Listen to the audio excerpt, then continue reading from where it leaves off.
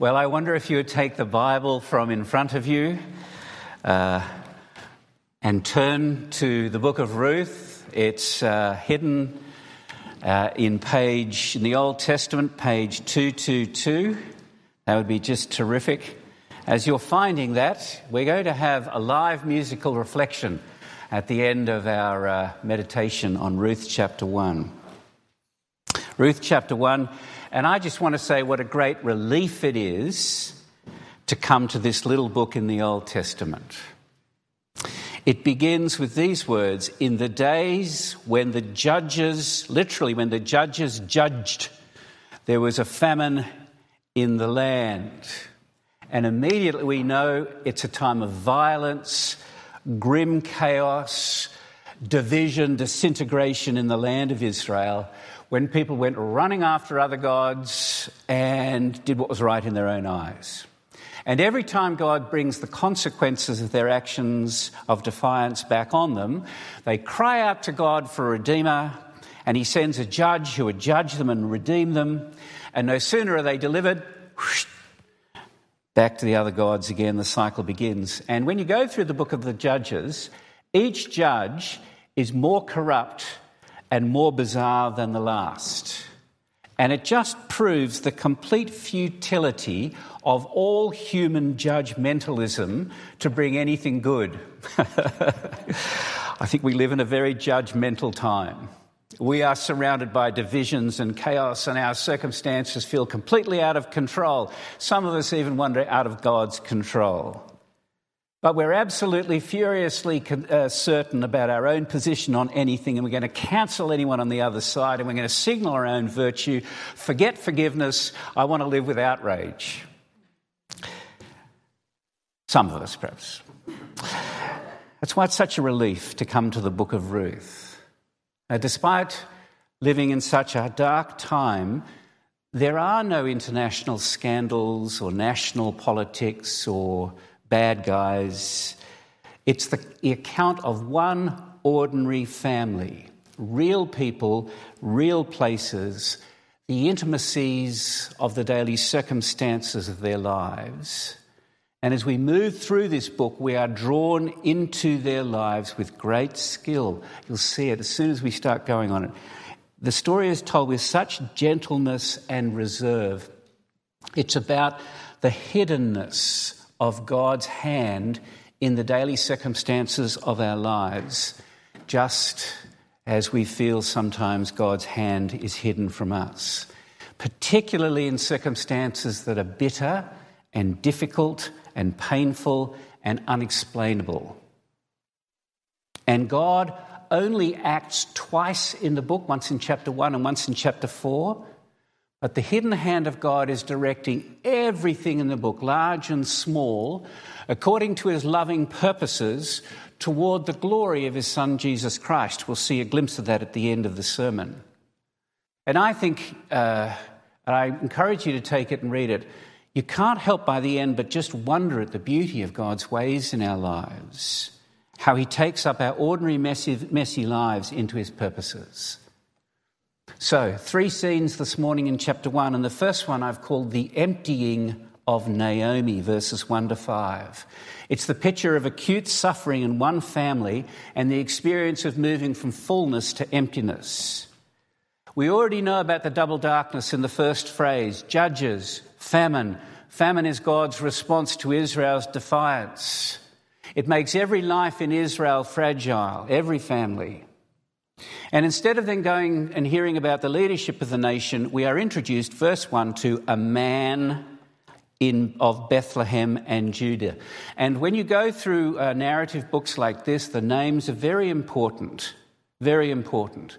There's a painful irony here. Bethlehem means house of bread, house of food. But here they are in a famine, meant to be a place of blessing and plenty. And as soon as we take in that irony, this certain man, takes a fateful decision that's going to change everything. In verse 1, he takes his wife and 2 sons for a short sojourn in the land of Moab. And we say, really? Moab? Moab are the enemies of Israel. This is a nation that curses Israel, that seduces Israel. This is a nation that worships the god Chemosh, who demands literal human child sacrifices to provide food and rain and bread. You want to take your 2 boys to that country so that they'll flourish? And we wonder, does this man see this famine as the hand of God in judgment and think, well, I need to preserve the life of wife and sons, well, I'll go where there's food like Abraham did with Egypt? Or do we think he should have turned to God and cried out to him and trusted the hidden hand of God? We're not told. We're not given any clear guidance. There's no judgment on him. And before we find out that it's in fact a very bad move, we're told the names of the family. Elimelech, which means my God is king. Naomi, which means sweetness and honey pie. The 2 boys' names, sickness and annihilation. Not popular these days, those 2 names. Verse 3, no sooner do they arrive, Elimelech, the father, dies. And we hear the news from Naomi's perspective. She is left and bereft, a widow in a strange land. And the boys take Moabite wives, Orpah and Ruth. And after 10 years, there's no children. Why didn't they return to Judah? And then both boys die in Moab. And again, verse 5, we hear this from Naomi's point of view. The woman was left without her 2 sons and her husband. It's a beautiful and simple understatement. It's not just that the 3 men in the family have been dispatched with unseemly speed. It is a profound and tragic loss. And what it does is it throws Naomi to the centre of our stage. She is a woman without hope, without a future, without security. And we come to the end of the first paragraph and we go, why? Why are we being told this? And why does God allow this? Where is God when things seem so hopeless and insecure and bleak? It's a question that comes again and again to us through the news this week as we celebrated 9/11, 20 years. So the emptying of Naomi. Number 2, verses 6 to 17, the conversion of Ruth. Now you might notice this, but the first 5 verses took 10 years, and now the next 12 verses take 1 day. So everything slows right down. We need to look at the details here. And most of the space in this middle scene is given to spoken words, mostly between Naomi and her daughters-in-law, because the love and hidden hand and purpose of God is worked out in our relationships primarily. And it begins with the first reference to the God of Israel, verse 6. Naomi's heart has remained back in Israel.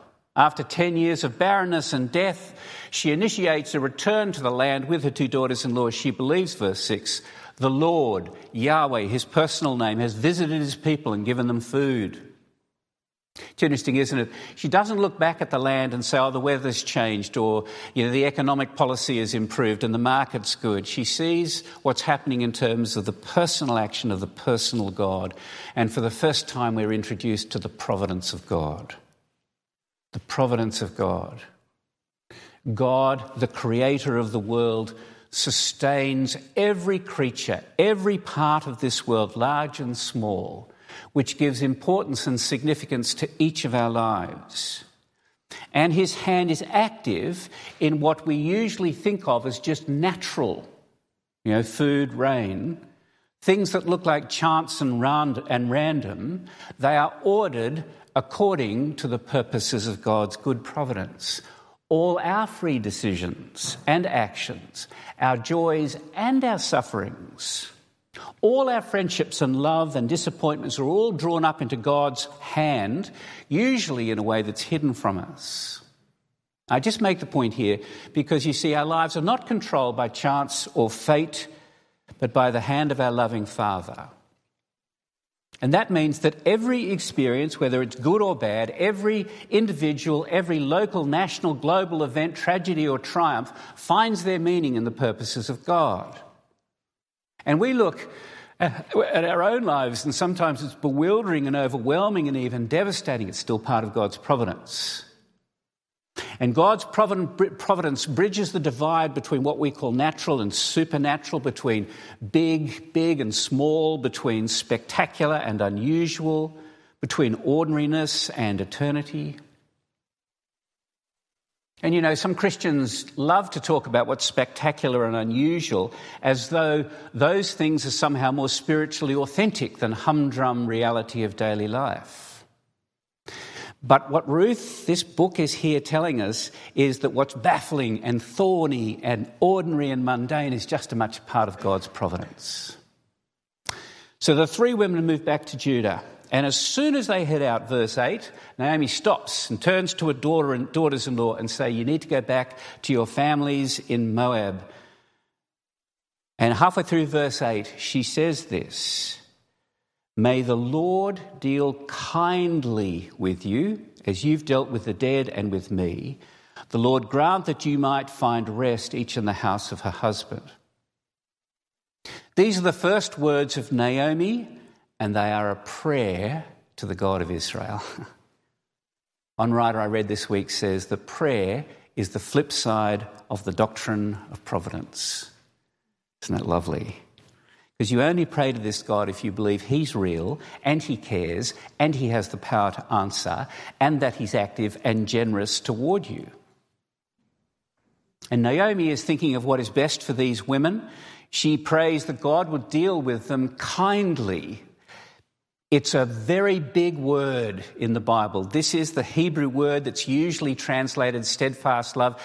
You know a word's important when it takes a bunch of English words to translate it. It's the Hebrew word hesed, and steadfast love of the Lord which never ceases, which is better than life.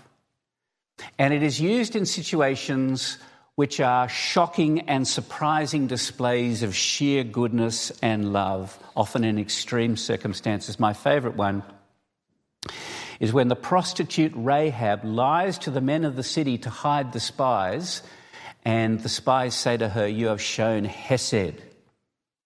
It's completely illegal. It's a creative action of kindness. And it's often spontaneous and extravagant and risky, and it's not the normal thing we experience together. But it's the foundation of God's dealing with us. God overflows with abundant hesed toward us. It's his primal reality. It's out of this he shows mercy and grace and extraordinary kindness. Hesed, if you like, is love with no exit strategy. And the beautiful thing in this book is not just that God acts with hesed, but that Ruth acts with hesed. Come to that. But her two daughters-in-law say to her, no, we'll go and support you. So again, she presses them, verses 11 to 13. She asks the most obvious question, why? Why are you going to come to me? I've done absolutely nothing humanly to offer you. I can't even provide for myself. If you look at the words in 12 and 13, she says, I am a hopeless, dried up old woman. At least you have a chance of marrying back in Moab. Git, she says. And in a moment of truthfulness and transparency, verse 13, she says, no, my daughters, it is exceedingly bitter for me for your sake that the hand of the Lord has gone out against me. Interesting. She doesn't hide her real feelings from God or from her daughters-in-law, and they weep bitter tears. It's wonderful, I think, because she doesn't offer them cliches or platitudes. Her grief at this stage is as real as her faith in God. And like Job, she experiences God as her enemy. It's a terrible tension. She's looking for God's hand in her circumstances. And we will find that God's answer for Naomi is different than God's answer for Job, even though both of them have to do with fixing their eyes and heart on a coming Redeemer. And the irony is that Naomi does not know that the answer is actually standing right there in front of her in the person of Ruth. We'll come to that. Orpah, the older of the two daughters-in-law, makes the very sensible decision. It's the only practical, rational decision to go back to Moab as she does, but Ruth does not. So again, Naomi says to her daughter-in-law Ruth, look, you should go back. Orpah's done the logical thing. She's gone back to her family and to her gods. And then Ruth speaks for the first time in the most astonishing words, which are usually torn straight out of context and put on a calendar or on a fridge magnet. Verse 16, "Do not urge me to leave you or to return from following you. For where you go, I will go. Where you lodge, I will lodge. Your people shall be my people, your God, my God. Where you die, I will die, and there I'll be buried. May the Lord," this is the word Yahweh, this is the personal name of God, "may the Lord do so to me and more also, if anything but death parts me from you." And Naomi, she's determined, on they go. But something has happened to Ruth. And it can only have happened through the authenticity and truthfulness of Naomi's faith in very difficult circumstances. Do you find that interesting? That Ruth has come to faith in the true God, and she now sees herself no longer as a Moabite, but as one of God's people. She takes the name of Israel's God on her lips. She has been converted, and she speaks and commits and loves out of her new faith in God. This is Hesed love. It's love with no exit. Where you die, I will die. And Naomi says, my life is over. And Ruth says, no, my life is over. Here is a quote from Paul Miller. He says, in order to give Naomi comfort, companionship and food, Ruth gives up friends, family, and the possibility of a husband and children. In fact, her entire future. Ruth embraces hopelessness in order to give Naomi a measure of hope. She out-Heseds Naomi. Death is at the centre of Ruth's love.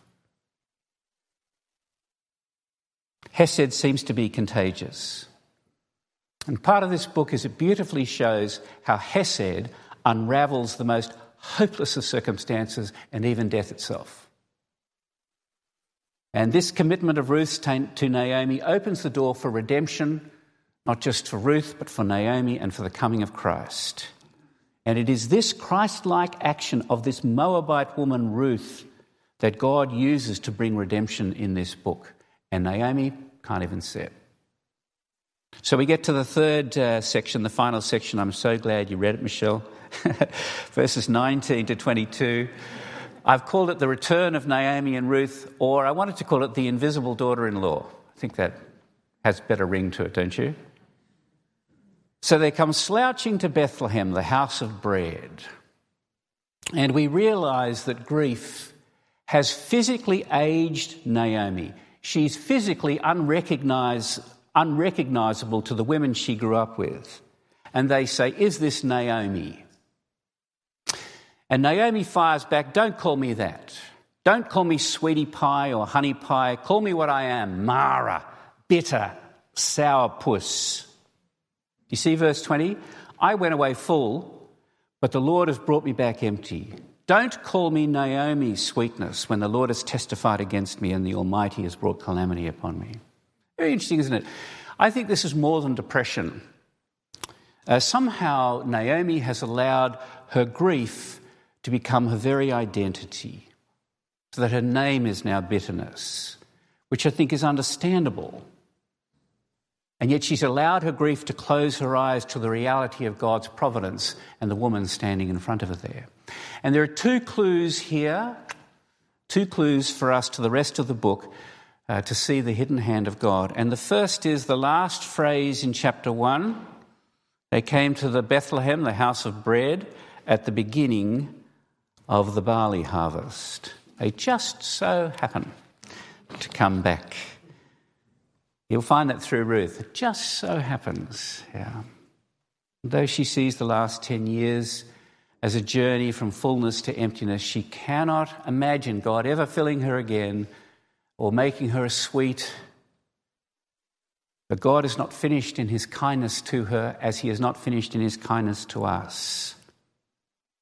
And chapter 2, as we'll see next week, is all about bread and grain and grain and bread and bread and grain and eating and being satisfied. And there are leftovers running over. And the second little clue we have here is that her daughter-in-law Ruth is standing right there, completely invisible to her. Twice we're told in the last verse 22 that Ruth has come all the way from Moab, but she's travelled an even longer distance spiritually. She's come from darkness to light through the witness of Naomi in her suffering, which means that God is still working through her and God is still working through us, even in our bitterness, even when we have a sense of hopelessness, if we confess our faith in him. I just love this. I mean, this is how narrative works. It doesn't allow us to sit on the sidelines and stay outside the story, but it draws us in. I mean, you may feel that you're far away from the blessing of God. You might feel like your life is being emptied by God, even by the choice of others around you. You may feel like your circumstances are impossible and overwhelming and seemingly hopeless. Or you may be facing a decision where you need to make a risky choice of love, which is going to be very costly, and you feel, no, it'd be much more sensible to be self-protective and take the easy route. You might feel that you're an invisible person. Or you may be struggling with your own bitterness and cynicism, which makes others around you invisible and also makes you brittle, and find you draw little comfort from your own faith in God. He doesn't seem to be answering your prayers. You can't see how the daily circumstances of your life have anything to do with God's great plan of salvation in Jesus Christ. And I do not want to give away too much of the plot here, but there are 4 chapters, and we're at chapter 1. And this book of Ruth, like every other book in the Old Testament and all the Bible, is about Jesus Christ. And chapters 2 and 3 are about redemption and the marriage of Ruth, this lovely guy Boaz. And in chapter 4, a child is born in the little town of Bethlehem, a grandson to Elimelech and Naomi. And it falls to the women of Bethlehem to tell Naomi the true value of this invisible daughter-in-law. And they say to her, "You're not empty, you're full." They say to her, unto you a child is born, unto you a son is given. You are the object of God's love and God's mercy. Look over at chapter 4, verse 15 for a moment. This is lovely stuff. They prophesy about the baby. They say, "He shall be to you, Naomi, a restorer of your life, a nourisher of your old age. For your daughter-in-law who loves you, who is more to you than 7 sons, has given birth to him." Then Naomi took the child. The child fills her lap, as it were, and he became his nurse. And the women of the neighbourhood gave him a name, saying, "A son has been born to Naomi." They named him Obed. He was the father of Jesse, the father of David, the great king, the greatest king in the Old Testament, the one God appoints Messiah over all things. And we begin to wonder at the hidden hand of God through all this. The book finishes with the ancestry of the royal Messiah, who is the forefather of Jesus Christ himself. The Moabite outsider Ruth becomes the grandmother of the great King David. And through her faith in God and hesed love to Naomi and Boaz. And when we open the book of the New Testament in Matthew chapter 1, what do we find? We find Ruth is named in Jesus' genealogy. This book is the genesis of Jesus Christ. That's what it's doing here. And we don't see it all, but we see God's hand of providence working in this, working in the famine and the exile, in the decisions of Naomi and of Ruth, to bring salvation not just to them but to the whole world. That through these very individual and very ordinary circumstances of life, God is bringing his Messiah out of the impossibility and insecurity and tragedy and hopelessness of this family, and out of the spiritual swamp of the time of Judges. And it happens through the risky choices of love that the women make. And what that means is that the ordinary circumstances and real faith of this family are now caught up into the highest purposes of God for his creation, which is exactly what happens to all of us as we become one with Jesus Christ, the true Messiah, as we place our faith and hope in him. We become part of the household of God. We become brothers and sisters of our Redeemer, children of God, our Heavenly Father. And in all our circumstances, no matter how they look, if we are in Jesus Christ, we have a fullness that nothing can take away. You remember when we looked through Colossians? In Christ, the whole fullness of God dwells bodily. And you have come to fullness in him. And even when we cannot see it, through our suffering, through our bad decisions, through our risky choices of love, the hidden hand of God's providence leads us deeper into the Lord Jesus Christ, and somehow, in ways we can't see, raises us up into the great purposes of God for salvation to the ends of the earth. And we trust him to bring that day when all this creation will be filled with the glory of God as the waters cover the sea. Amen.